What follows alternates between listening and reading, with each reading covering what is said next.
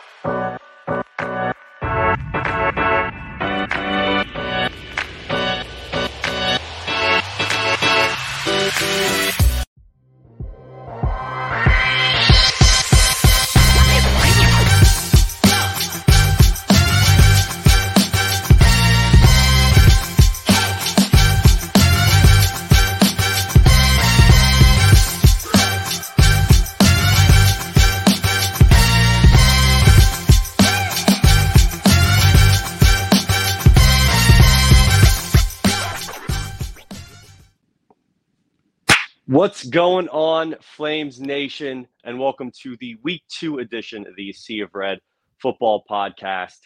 And I am joined with the man who is all things Liberty football, a man who is all things a Sea of Red, John Manson. And first things first, Manson, how great does it feel to be 1-0? Man, that's what we all play for, right? That's what we've been working for and thinking about, talking about for months, and finally get out of there with a dub is huge. I told you were in town for the weekend, and you can touch on that in a minute, but I told you Saturday morning that I woke up and had knots in my stomach. I just wanted to get out of town with a victory, get out of Williams Stadium with a victory. The team did that. It got a little dicey there in the second half after that blocked field goal that was returned for a touchdown, but at the end of the day, 1-0, that's all that matters. But yeah, so you were in town. When was the last time you've been to Williams Stadium? Oh, so my last time at Williams Stadium was homecoming 2016. So it was a runaway win against Monmouth. I was sitting up in the high seat, so it was great to come back, make my trip. I got in Friday. We had a great dinner with a bunch of people, and there definitely was that feeling of cautiousness going into the game of, all right, we're here. It's actually here. And the game was awesome. The tailgate was awesome. Shout out to Dennis Fields and the Flames Rising Collective for putting together just a great environment, a great atmosphere. We had basketball players there. We had President Costin in the house. Mr. McCall was there. Like I said, basketball player, a bunch of people from Liberty Twitter. I had my first cup of Ironclad coffee. It was awesome. My first cup of coffee in general in the last 12 years. And the icing on the cake was a Liberty victory. And yes, it was a bit of a sweat at the end, but at the end of the day, Liberty came out 10-point winners, 34-22. And, you know, I do think, and I want to get your thoughts on it, John, I don't think the game was as close as the score made it out to be. Oh, yeah, you're exactly right. I mean, just that one play we talked about, the block field goal return for a touchdown, that's a 10-point swing there. So it could have easily been, instead of a 10-point game, a 20-point game. And then you also have to remember Liberty had the ball down inside the 5 and just kneeled on it the last couple of minutes. So that could have been some more points there. And you know, there's, you know, a couple things that need to be cleaned up. And I'm sure Coach Chadwell and the rest of the staff are working on that this week. And you know, you get 5 turnovers. You love to get more points off of those turnovers than what ended up happening. Obviously, Kobe Singleton had that pick 6, which is huge, and getting out to the 24-0 lead. But also, I think it's good for this team to face a little bit of adversity. You know, have to, you know, claw back, fight back after getting kind of punched in the mouth a little bit by Bowling Green there in the second quarter going into halftime. So. All in all, it was good. Obviously, get out there with a win, non-conference game, and things will begin to change this week as we get ready for New Mexico State. No, absolutely. You said, that one play really changed the tide of the game. That fourth down where they scored the touchdown, another kind of big play that uh, made us all sweat a little bit more. The vibe started to change from being up 24 nothing to I think being up 7 or 10 at half was kind of like, all right, let's back to that cautious feeling that we had Saturday morning. But John, you watched the game at the press box. I watched the game at a Cabana 9. Shout out to Cabana 9. But we have two people that are going to be joining us right now who had a much better view. We got B coming in, Brendan Schlittler, Mr. 55, who was on the sidelines, and Mr. Jason Porter, who was watching the game in the press box with Alan York doing play-by-play. And we are going to bring them on and get their thoughts about the past couple days.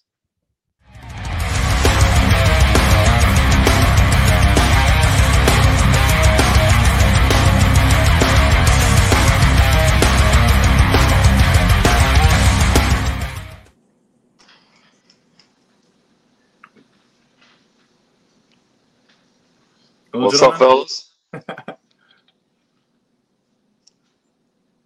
Can you hear John?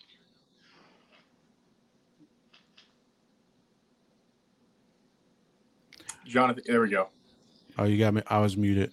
How we doing, Brendan, JP? How we doing tonight? Good. How are Y'all? Doing good. So, Brendan, take us through game one, week one against Bowling Green. You guys get out there with a victory, and a little different for you on the sidelines. Just take us through the day, the afternoon, what the emotions were like as you were kind of cheering your team on from the sidelines. Yeah, so 12 o'clock kickoff. Obviously, things are starting early, and as Richie said, there's a lot of unknowns, and anticipation's kind of high. Personally, this is the most like not knowing what I'm feeling probably mentally since 4 years ago. Not playing and not knowing what's going to go on with the new staff and how things are going to go. There's a lot of small details that you're not going to know until they happen. So I was 12 o'clock kickoff. Weather was awesome. Just again, seeing the game from a whole different perspective was unique, but I couldn't be more proud of the guys. Go up 24-0 and then get some adversity, and then how do you respond? That's the big question mark, is how are we going to respond? You got so many new guys, so many young guys that are not experienced, and that's the one thing you're terrified of. And you can practice that during fall camp, but you have no idea how they're going to respond until that first or second game when they get kicked in the teeth. So to have that point swing going into the second half and to have to put it away, I couldn't be more happy with how we responded. So it was a great day overall. Lots of things we can fix, which makes it exciting because you'd rather have a whole laundry list of things to fix with the win than the loss. So lots of momentum and optimism, but again, we got to get better every single week. Yeah, Brandon, congratulations on 1-0, man. Something John alluded to as we were opening here, you may have heard him say this, and this may just be one of those armchair quarterbacks, and you may laugh at us for saying this, but John mentioned, and I think we even mentioned it during the broadcast a little bit, saying that sometimes not having a blowout in game one is actually a little bit better, fighting some adversity, having to come back, fight through it a little bit. That probably sounds crazy to maybe a lot of people, but at least you're nodding your head in somewhat agreement. Explain to us why that actually does help a little bit, kind of forge some steel and not have a 48-0 blowout and have to come back and protect that 24-0 lead. Yeah, to your point, I think that's exactly correct, as long as you win. So I think adversity is awesome to face because you're going to face it at some point. And if you keep delaying it, then it's going to get to bigger games, and like you start playing with fire whenever you haven't faced adversity and you're a couple games in and you get hit in the teeth. So it's a feeling when the other team does something good or they score or it's a close game, there's a feeling that you can't describe, and you have to feel it a few times so you know how to respond. And you don't get that when you win 48-0. You get it when it's a one-score game in the fourth quarter and you got to go out there and do what you do. So it's vital that you feel that. It's vital that our young guys feel that, and to get over that hump and to overcome that is huge. So now when that happens again next time, they'll be very confident, know that what they do works and that we just did it last week or however many weeks it is from here.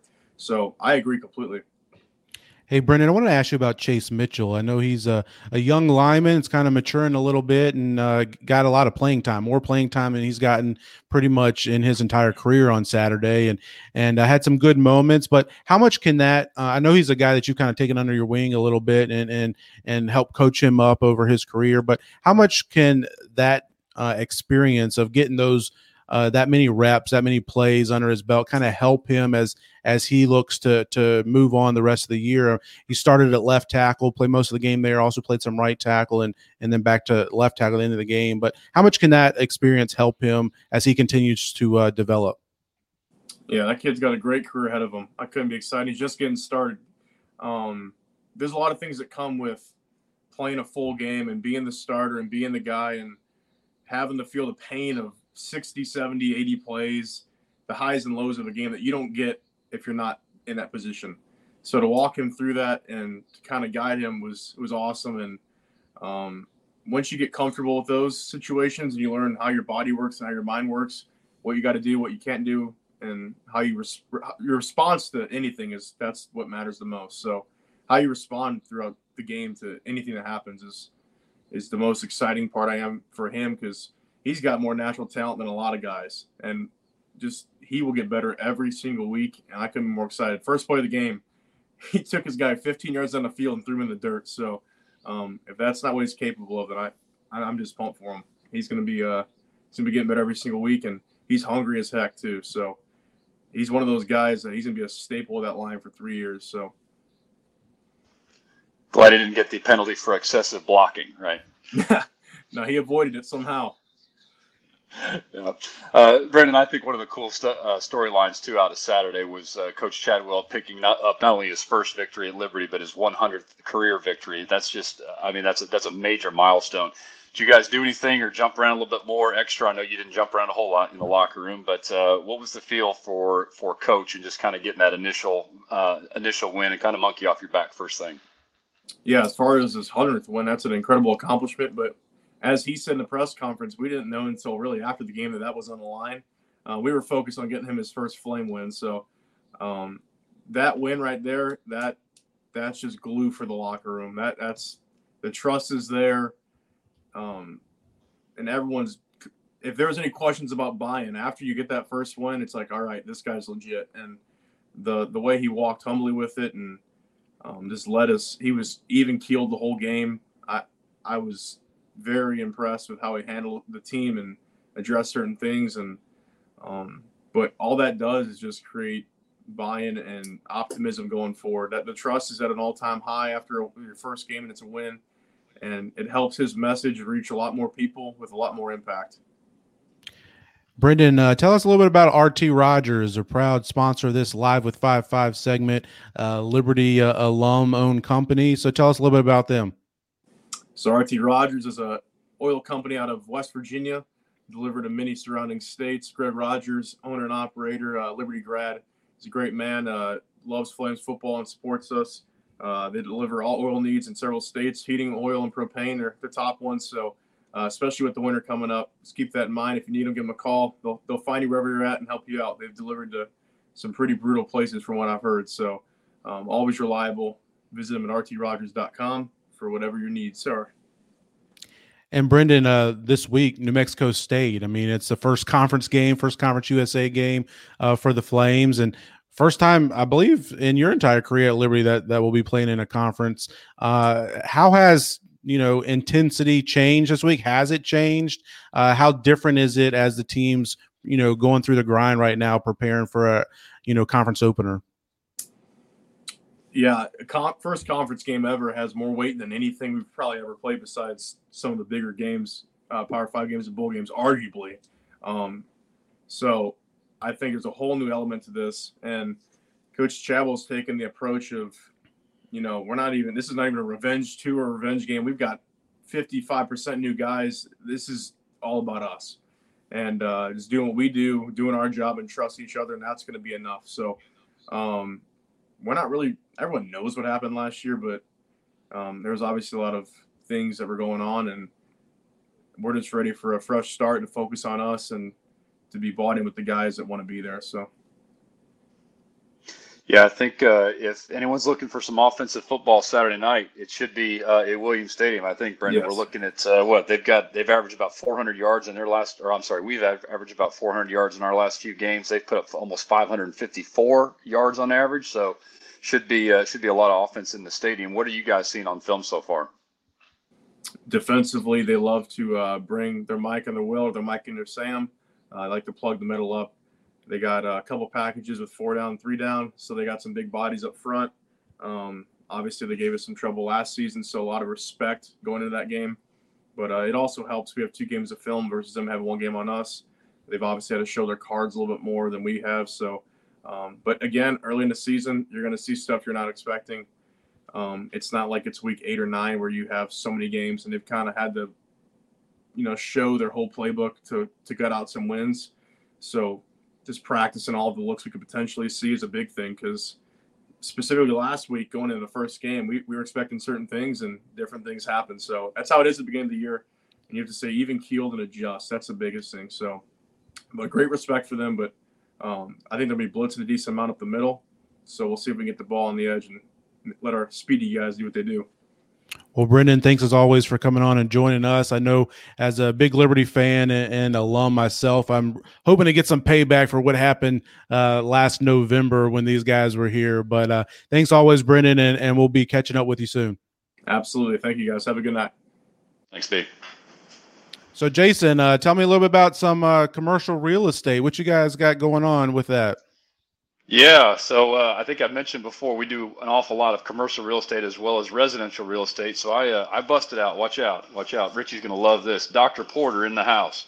I wanted to show a little bit of math here with, I actually took a couple of phone calls today just about how it is that you set up a commercial lease, what it looks like. So just a couple things that you need to be aware of.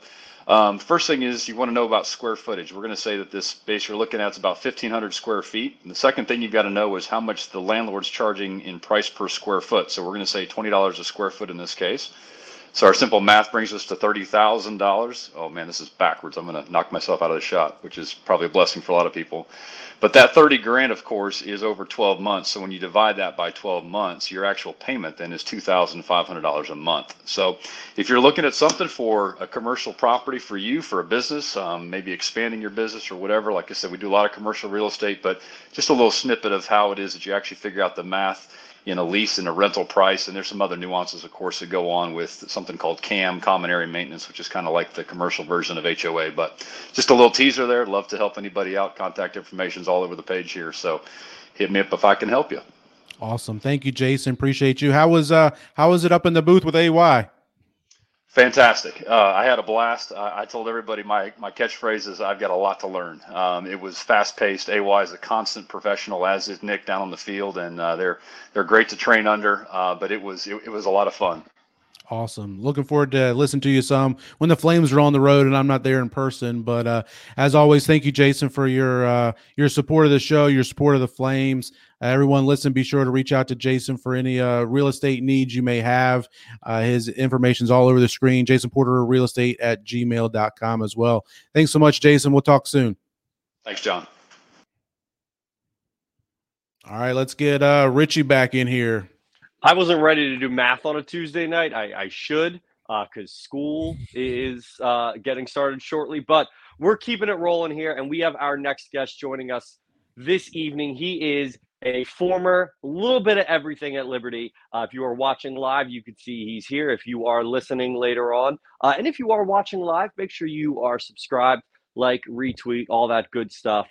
Follow us on socials. And again, you can see him if you're watching live or watching later on. And if you are listening, we are joined with Kyle DeArmond. Good evening. How What's we up, doing Kyle? today? How's it going? Hey, it's a beautiful night. How you guys doing? Doing good, doing good. Did you get to watch week 1 live? How busy are you? You able to watch the Flames live this past week? I did. I was able to watch the Flames live and then rewatched it again last night, and it's good to be able to watch them on cable, CBS Sports, which the announcers are a little questionable, especially when they start the broadcast by saying that although it's Liberty's first year in Conference USA, they're looking to compete for a championship. Thought that's interesting. They don't really know much about Conference USA and the teams that are in it, and I guess Liberty and who we've played in the last 5 years or so. But yeah, it was good. No, it absolutely was. I did get a chance to go back as well to listen to it. Luckily, CBS put it on YouTube because I didn't get a chance to hear really the commentators, but I too noticed right away. I went, ugh, that's it. CBS is going to roll out. But we're going to talk about a lot of stuff with Kyle. They were better. They were better than the announcers for the Connecticut game last year. I don't know if anybody remembers how absolutely brutal that was. Oh yeah. Most of the time, you just try to pause it or try to get your TV in sync with Alan and crew in the booth. That's normally the way I like to watch it. No, absolutely. And I remember I think it was the Jacksonville basketball game. So we've seen some bad play-by-play announcers, but it's only going to get better as the season goes on. But Kyle, going to talk about a lot of different things tonight, but give us your first thoughts, overall view coming out of Bowling State. What went well? What do you think could have gone better? What's going to some key points to be going forward? Yeah, I mean, I thought that obviously defense played really well. The linebackers, Tyron and Jolly, played outstanding. I think it's fun to watch guys who haven't been playing a ton prior to the season step up in the first game. I mean, there's a lot of nerves that come with that, especially when you haven't seen as many live bullets as they did. Two guys that have played a lot, but to have the responsibility of starting and running that defense was tough. And I think that, the way that you always want your linebackers to lead your team in tackles, and the way that happens is that the defensive line plays well. And so, although there wasn't a ton of highlight plays from the D line, anytime the D line can take two blockers and they can make the offensive line not be able to get to the second level, it opens up the areas for the linebackers to make the tackles, and that's what we saw on Saturday. So defense played great. I think Jolly and Dupree had 16 tackles, tackle for loss, pass breakup, and then Jolly obviously had the 2 interceptions. So that was fun to watch. Really impressed with Caden and how he was able to protect the football. Got to work on his ball security a little bit when he's running. That was a little scary. It's always scary as a coach when you put that on film, because now you know that they're going to come after him and they're going to try to strip the ball. He's a slight guy, so he's not like Malik trying to take down. He can make you miss in space, but if they get one person on him and hold him up, those other people are definitely going to be coming in to try to get the ball. And in special teams, there was some miscues on special teams that we, obviously you wish you don't see. The blocked field goal. I think one of the punts hit one of the, one of our players, and that could have been terrible. So, there's good and bad things on both sides, but for game one, I thought it was, really clean, and really impressed by Coach Chadwell and his staff getting those guys ready to play. Yeah, it feels like, Liberty's had struggles at kicker for several years now. It's unfortunate. Haven't been able to get that consistent guy. Nick Brown did a good job last year, a little inconsistent at times. And I was a little surprised to see Teagan go out there and be the number one guy up. I thought he might have been probably go back to Nick Brown as kind of what I thought was going to happen. But, Teagan, he seemed to hit the ball pretty good, maybe a little low on the one that got blocked. Looked like the line kind of really had a strong push against our front line, and that probably was the main reason for that block. But yeah, I agree with what you were saying there, Kyle, about Caden. I mean, it seemed like a lot of growth he made, and Coach Chadwell talked about it after the game, and just getting in the playbook and learning the playbook, learning the offense, putting that extra work in to kind of take his game to that next level. And I think, kind of like, Brendan and I were talking there just a minute ago with Chase Mitchell getting those, a lot of reps for the first time this past week. I think Caden too. I mean, yeah, he played a lot last year, but this was the first time that he had multiple weeks, of practices going into a game that he knew he was the guy. He knew he was the number one guy, and I think he took a big step there as far as his grasp of the offense, his grasp of taking ownership of the team, taking ownership of the offense. That's definitely something you want to see as a quarterback. Kyle, as a former, quarterback, wide receiver yourself, former coach, did you kind of see that? I mean, that's probably something that's hard to pick up through a TV screen, but were you able to see some signs that shows that Caden's kind of taking the next step in his maturity as far as, being a leader on the field for this team? Yeah, I mean, listening to his post game and listening to Coach Chadwell, and then watching the game back twice, you see that there are times where he needs to check at the line of scrimmage, where he needs to make sure that if they're trying to run something towards the 3 technique or towards the shade on the center, it looked like he was making those checks, which is huge, because that means that he's seeing the defense, he's seeing what front they're in, and then he's adjusting the play accordingly. So that was really good to see him make those strides. Of course, there's probably things that he can do better. Hey, hand the ball off in this RPO on this RPO play. Don't pull it and throw it. There's certain things I'm sure that when the coaches watched film, there's so many things that he can continue to get better at. But yeah, it was awesome to see him go out there and play. I mean, he's an unbelievable athlete. We saw that when he was practicing, when he was ineligible. I mean, he's a great athlete, and for him to put that mental piece together and to start, stacking days on top of each other is huge, because that's what you have to do at the quarterback position. I think Coach Korn said it. Playing quarterback is a lifestyle. So it's not just like, hey, you get to go out there at practice, and when you're at practice, that's when you play the position.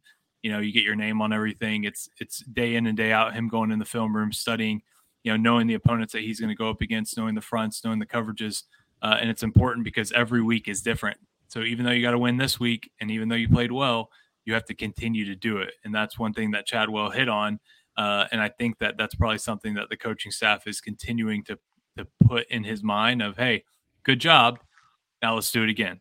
It's not, hey, great, awesome, you did it. You finally arrived. You started your first game, or, played all the snaps, and you've solidified yourself as a starter. Now, go back to being a freshman and a little immature and just doing what you're doing. I mean, it's a tough position to play. I think it's the hardest position in sports. And there's a reason why very few guys make it to the NFL at that position, because it's so difficult. And so it'll be interesting. And I'm excited to see him come out this week, and hopefully he's preparing as we're speaking, and getting ready to play New Mexico State. I definitely agree with that. It's going to be interesting because last year, Caden had his coming out party, so to speak, against Wake Forest, but he got hurt during that game. So then became the injury bug that then we were back and forth playing hot potato. So I am excited to see him moving forward.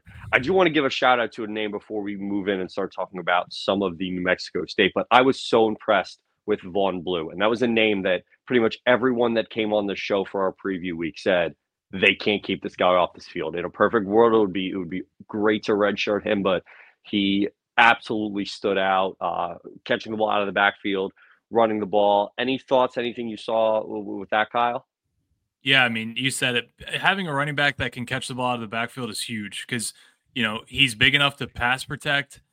He can run through the tackles, and he can get out in space and make catches. And so that is huge. It's fun to see. And I agree with you. Hearing everybody talk about how good this kid is, and finally being able to watch him, he doesn't look like a freshman either. I mean, he's put together like he is a sophomore or junior, and he's been in the strength program for a couple of years. So, really, really impressed by that kid, and excited to see him continue to get better, because that's one that, we might need to talk to Chad about throwing a little cash at to make sure that we can hold on to him here in the future.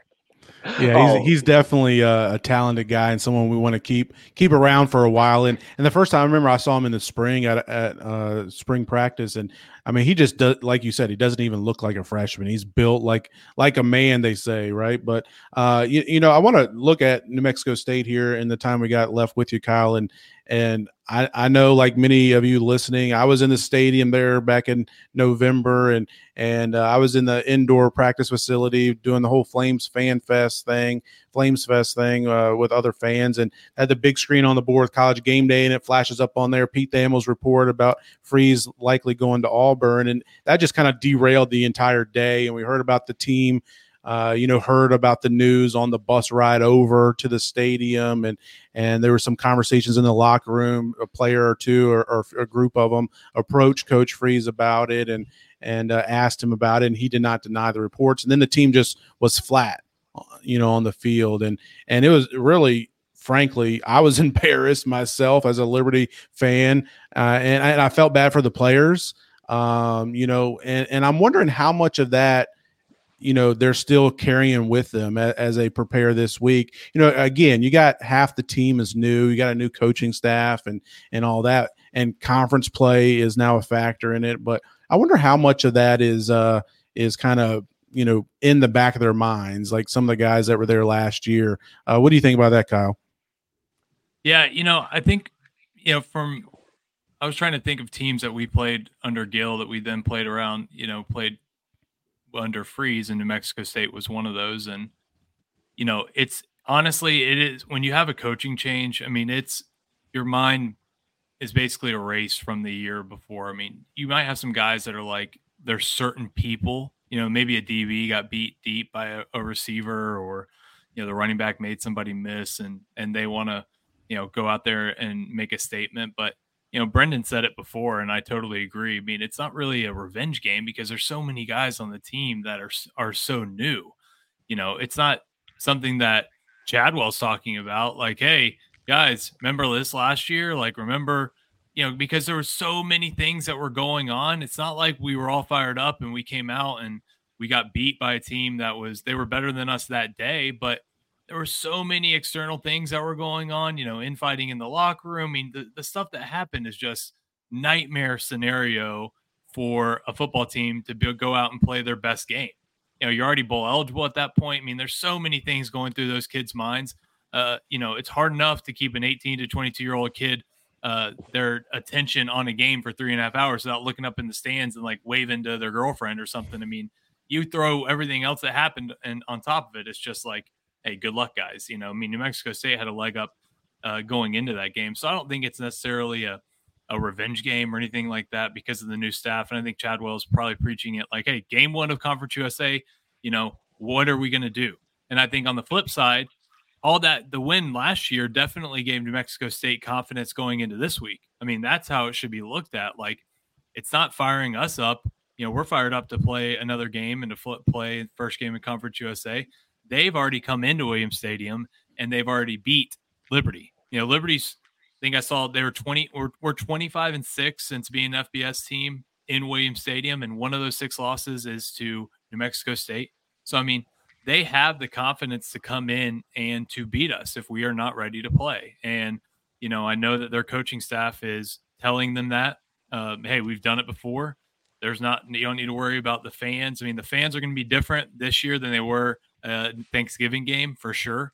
So that'll be a new experience for them. But yeah, I mean, I think that it's probably being preached as first game in Conference USA, the first conference opponent that a lot of these kids have ever played. And I'm sure that Chadwell is approaching this differently than even game one because it is conference. I remember when I played under Rocco, I mean, we used to always he'd always pull up when we played a Big South opponent. He'd pull up all the Big South games from the week before. He'd show standings. He'd show where everybody was. And, and at that time we were winning and we were at the front of the pack, but everybody was chasing us. Everybody was chasing Liberty. And I don't think that's going to be any different now that we're in Conference USA. I think everybody's going to be chasing Liberty and everybody wants to get that win.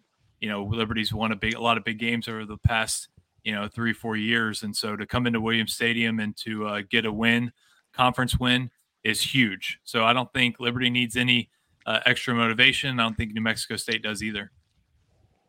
No, totally. And it really is going to be interesting to see how, the teams start off the game. Those first few drives, I think, are going to be so crucial. I did a deep dive into New Mexico State. So some of the on the field stuff, they are 1-1 this year. They have lost to UMass 41-30, let up a lot of points against UMass. And then they beat a team that's allegedly WIU, Western Illinois. They're purple and yellow, according to ESPN. Hey, the Leathernecks.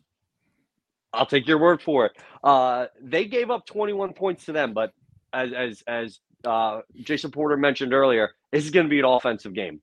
New Mexico State, they are a big play offensive team. They had 3 touchdowns last week, 60 yards or more, and they had 1 touchdown against UMass that was 40 yards and another 80-yard touchdown as well against UMass. So Thoughts about that? We didn't. We did not see Bowling Green go for big plays too much.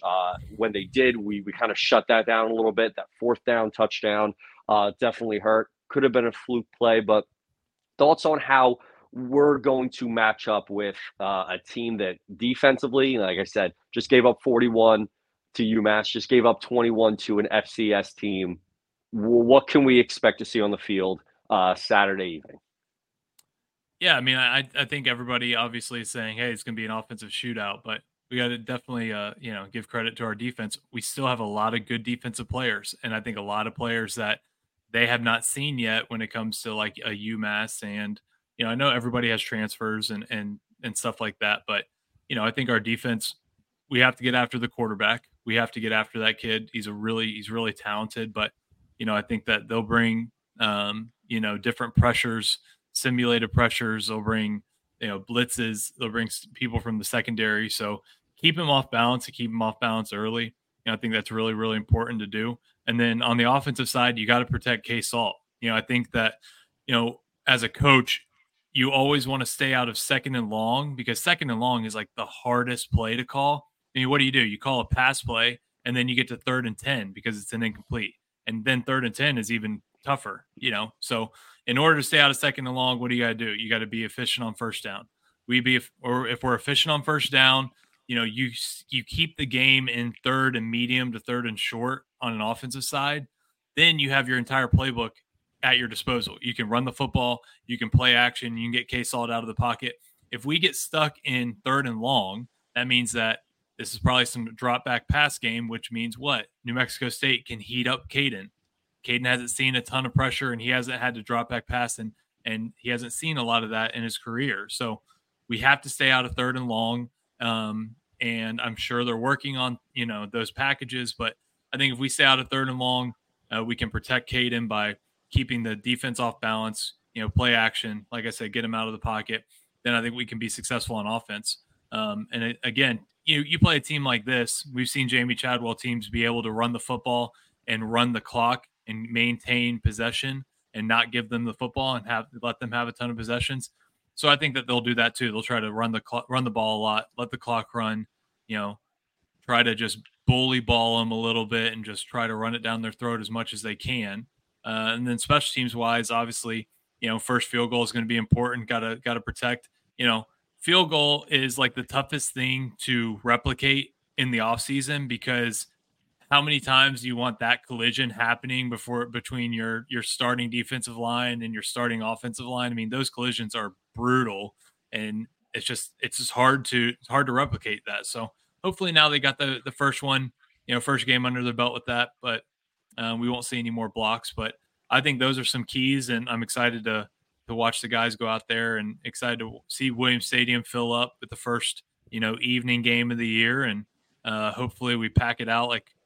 Somebody asked Chadwell at in the press conference, like, hey, were you impressed? What do you think about the fans? And, he gave the Baptist crowd the shout out and gave the students the shout out, but said, hey, we seat 25,000. We want 25,000. So, if you're in the area and get to the game, I would love to be at a place where I could drive 3-4 hours and get to Lynchburg and be able to watch the Flames play. Not where I'm at right now in life, but hey, it's all good. I can support from Texas. Awesome. Thanks, Kyle. Appreciate having you on. And let's get this word from Quentin Reese and Ironclad Coffee, who was at the tailgate. And Richie, you tried some of their cold brew, but they're making their rounds way around Liberty Athletics.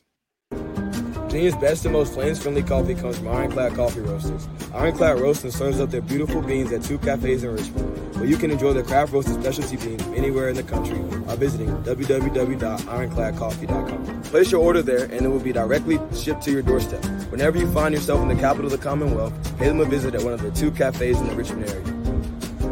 Ironclad's owners, the O'Rourke family, are proud Flames Club members and season ticket holders, and now they're pleased to sponsor the podcast from the CRA. Hop over to www.ironcladcoffee.com now to get your Virginia's best specialty coffee headed your way.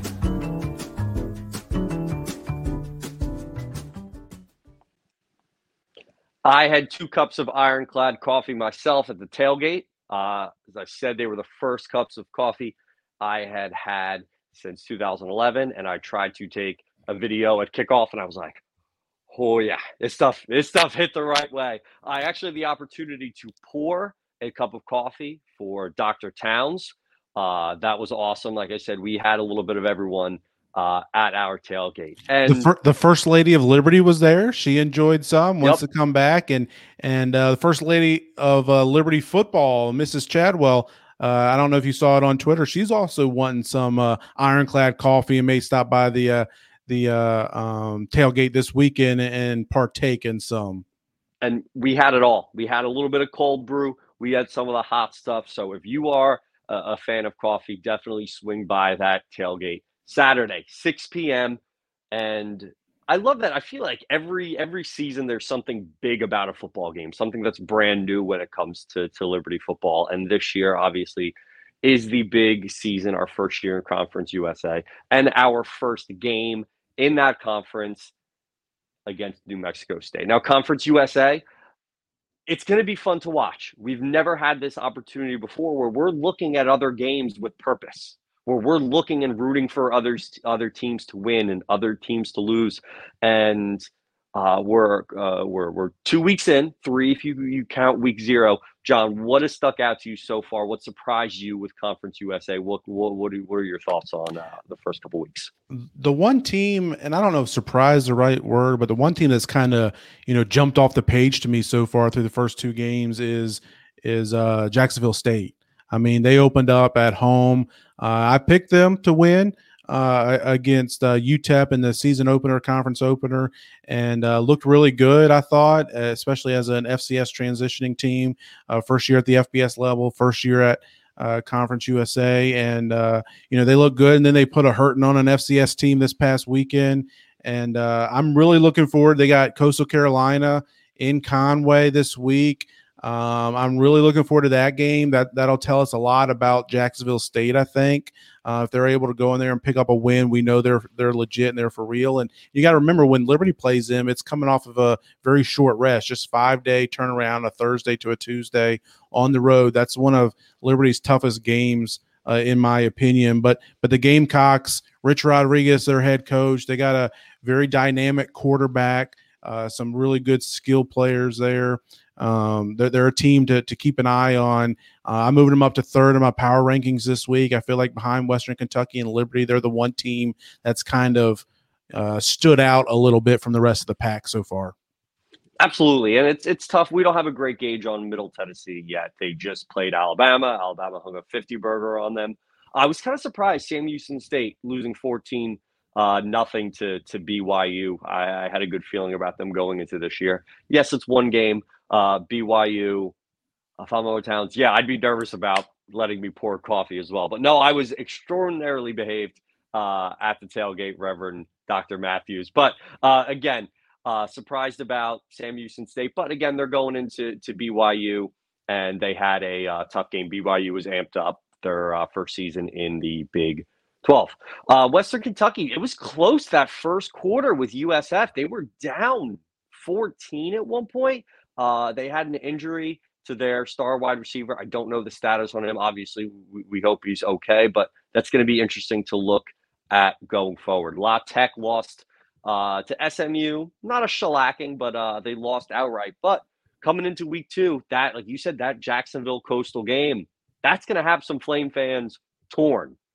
That is going to be a tough one. It's a high point spread. Not a ton of conference versus conference. I think just one conference matchup this week. Western Kentucky, easy game against Houston Christian. That's a team. Middle Tennessee State, the SEC run continues against Missouri. But once we get into October, I think we're going to have a better picture at what our conference is going to look like. Once we start facing off against conference foes, other people are facing off against conference foes, and it's not that. What's up? Shout out, Mrs. Salter. I got a chance to touch base with you before the game. It was always great to see you and Mr. Salter. Hope to see you definitely at some more games this year. But again, big Conference USA for matchup for Liberty coming up. It really is going to set the tone. You want to get that first win, whether it's regular season, conference play.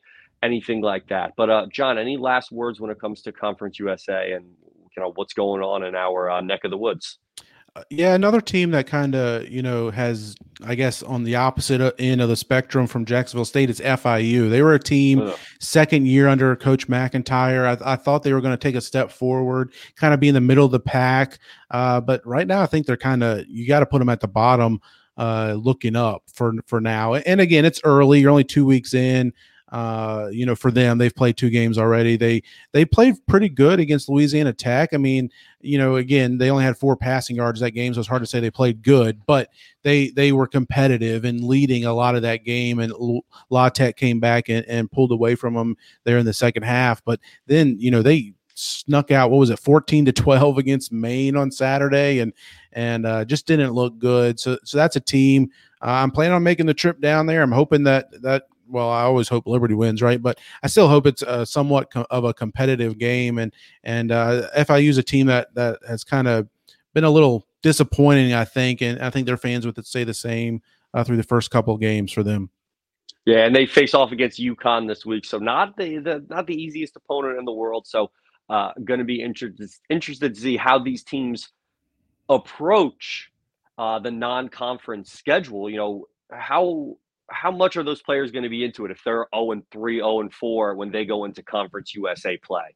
Are they going to be able to get up? And that's where coaching is going to be such an important piece of everything. So we mentioned that Jacksonville State game. Interesting game because the spread was 13.5. And of course, we'll close our show chatting about a little gambling, chatting about some picks. However, it's going to be a little different this week because our main man, CT, he is in the Bahamas, but have no fear.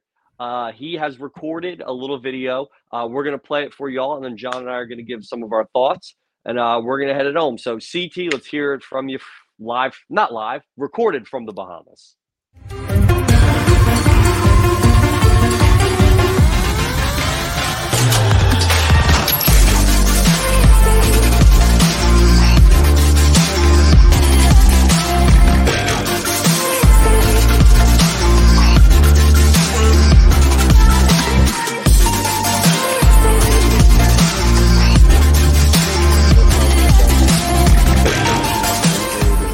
After my picks went terrible again last week, 1-4, 2-6 on the season. I'm going to go short and sweet. I have 3 plays, maybe 3 winners. We won't be that confident right now, though. First one, going back to a teaser that hit last week, so I'm going JMU down to -1 on the road at Virginia, and then Georgia Southern going down to -1.5 at home against UAB. It's really just, I don't think UVA is very good. I think JMU regresses some from last year, but they still have enough to get it done.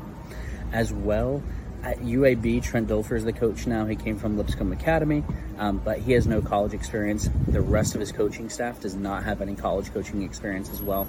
I'm going to fade them a lot this season. So go ahead, give me that 2-team teaser, JMU and Georgia Southern. Second play, I'm going UTEP -1.5 against Northwestern. Love this play. Group of 5 team on the road at a Power 5 team, and they are a favorite. Northwestern is terrible, but still with that line, I have to take UTEP. And finally, I have a 4-team parlay, moneyline parlay. It gets us to a nice +120, and I love it as well. We're going Liberty, we're going UTSA, we're going UCLA, and we're going Houston. Those 4 teams get the job done for us and get us a nice plus money play. So got to see some get through the hoop, get back on track so I can and just enjoy this vacation that I don't deserve right now. But signing off, I can't wait for next week, and hopefully we're returning from a 3-0 card. So see y'all. All right, shout out CT getting those picks in even when he's on vacation. I've been to the Bahamas before. Shout out JVP also in the Bahamas this week. It must be a popular time to get down there. So Liberty this week, New Mexico State opened up -12, -12.5 point favorites against New Mexico State, but that line is starting to move towards New Mexico State. Last I saw was 10.5, 10, with an over-under that I think was in the 50s, and rightfully so. John, thoughts on that opening game, that number, a little bit of movement, any surprises? Yeah, I mean, when I first saw the number at 12.5, I thought it was a little high. Coming down to 10.5, I feel a little bit better. That is my pick this week, taking Liberty and the points. But you never know. Like, you really don't know. There's still a big question mark about this Liberty team as far as how they match up with some of these other teams. New Mexico State, they got that loss to UMass. I was really down on them after them. I think some of the computer numbers, Vegas as well, odds makers are down on them after that too. But I think UMass is a much improved team this year. I think they'll show that over the course of the year, and they'll win a few games, 4, 5, 6 games, something like that. So 10 points is still a lot. I know you're kind of staying away from the line this week, and I think you got the over. Is that your play? I do like the over 53.5. Great number. I definitely can see this being a 35, 21 type game, and that gives you a 3-point cushion right there. I would be remiss if I did not shout out the kicker for making a great, what was his name? Tegan Linderink, I think is how you say his last name. He made what I would call as maybe the greatest field goal of the season so far for any team late at the end of the game. So shout out to him, because we were able to cash Liberty minus 9.5 and the over. When I walked out of the cabana, someone shouted, "That's how you cover the spread." So I thought that was a funny thing to hear at a Liberty game. So while Liberty's going on, and again, I definitely interested to see how this line moves throughout the rest of the week. But there's a big game on Saturday night. It is going to be on ESPN. You know how big of a game this is when NBC, the game that they're putting out, is going to be Charlotte against Maryland. So even NBC has conceded and said, you know what? We're not going to try to go head-to-head. We are going to just sacrifice one of our lower-level teams against a G5 team because they don't want to go up against Alabama, Texas. Now, Alabama coming off a pretty easy win, 56-7. They're currently 7-point favorites against Texas. And this game has been circled on everyone's calendar for week 2. And John, I want to jump in. What are your thoughts? Man, I really don't know. Like, I keep thinking Texas this is gonna be their year. This is gonna be the year. I feel like I've said that, for a decade or more now, and it just never has been. But will this year be the year? I think they're a lot better than they have been. But are they Alabama good? I guess we'll find out Saturday night. I mean, my play is I got Texas plus 7. I think that's a lot of points, even against an Alabama for Texas to give up. So I like the Longhorns covering here. I know CT has got them on the money line as his play. But again, this is not a game I feel very confident in either way. What do you think, Richie? I like Texas. I'm a huge believer in Quinn Ewers. He was one of the highest rated quarterbacks ever to come out of high school. And like I said, I've been a believer in him since he was a senior in high school. Alabama has some injuries in their secondary right now. I'm sure they're going to play. I mean, it's Nick Saban, let's be real. But that is something to keep an eye on. I do like Texas. This could be the Texas is back, the Texas is coming back moment. Jaden Milrose started at quarterback for Alabama. Let's see what happens when he plays an FBS, a top 10 team defense. And not saying Texas has a top 10 defense, but a team that's made up of solid players. So I'm a fan of Texas plus 7 as well. Last game we're going to touch on, John, and we've talked about this game already. Jacksonville State, Coastal Carolina. Jacksonville State is getting 13.5 points. Thoughts on that? Game's at Coastal, if that makes a difference for you, but what do you think here?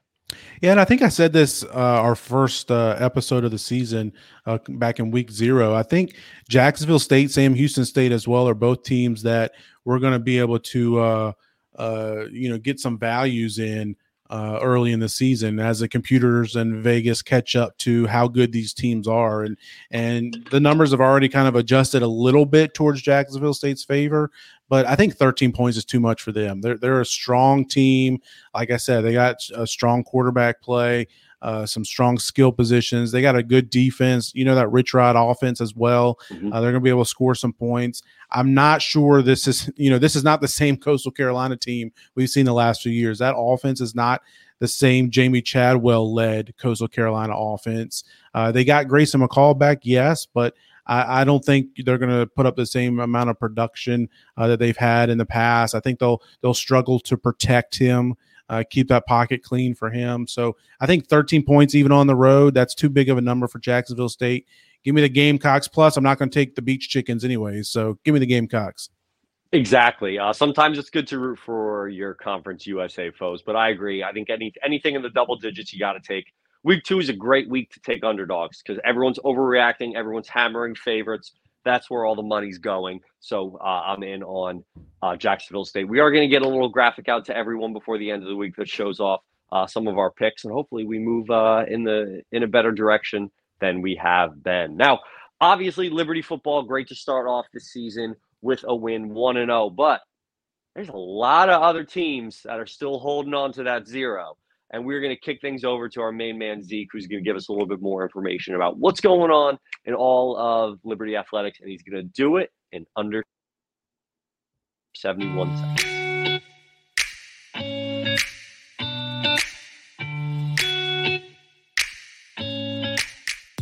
What's up, guys? It's Zach, and we are back with the weekly Liberty Sports recap. The Flames are hot. Liberty is 20-1 in all sports, so let's get it started with the recap. Field hockey defeats number 6 UVA in Charlottesville 3-1 and follows that up with a win over American in a penalty shootout, 2-1 in the PK shootout. The Lady Flames are 4-0. We're a field hockey school, plain and simple.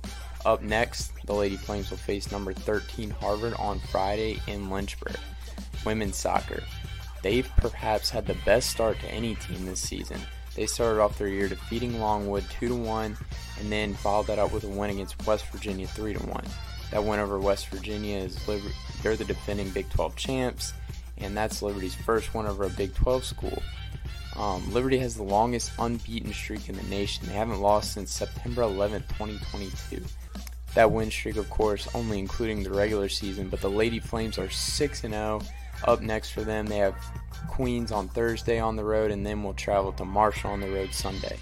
Volleyball is still undefeated. They defeated High Point 3-2, Yale 3-1, and then Army 3-0. They will travel to Hawaii for the first time in program history for the Outrigger Challenge and will face Hawaii, UCLA, and Pepperdine.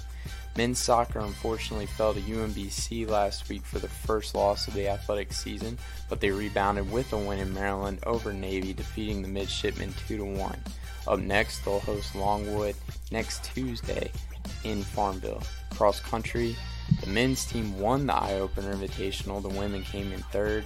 The Lady Flames will return to action September 23rd at the UVA Invitational in Charlottesville. That is where the national championship will be held this year at Panorama Farms. Both teams will compete in the Fall Short Run on September 30th in Pennsylvania.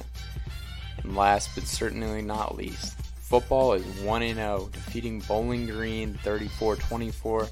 First win in the Jamie Chadwell era. Let's go. Up next, the Flames will face New Mexico State in their first ever Conference USA game. Hopefully the Flames can go 2-0, 1-0 in Conference USA. As always, go Flames. And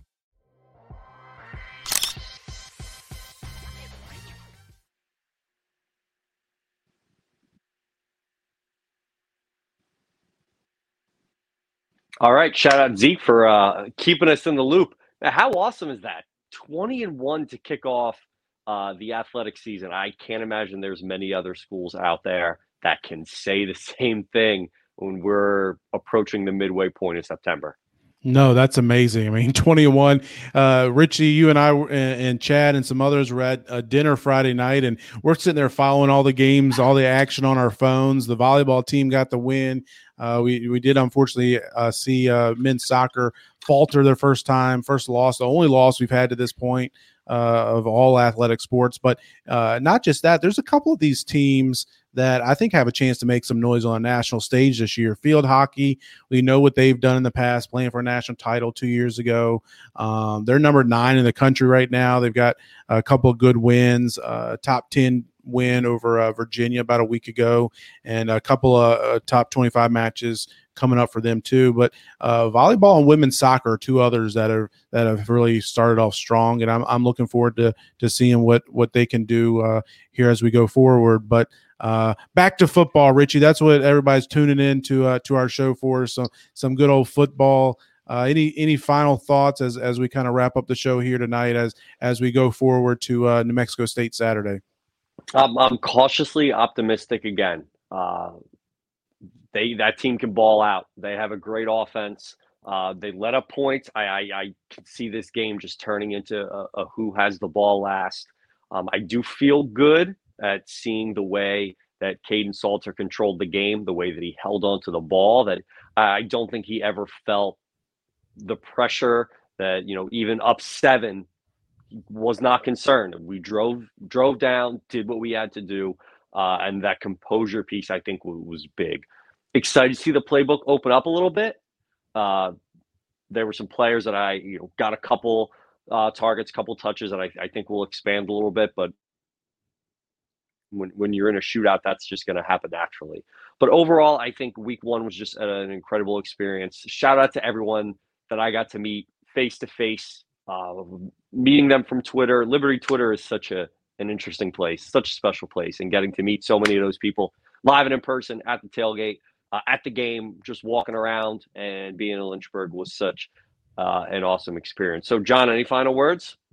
No, I'm just looking forward to the game. Another game that I'm a little nervous about. I feel better than I did last week just because we've been able to see the Flames in action once. I think they'll show a lot of improvement week 1 to week 2.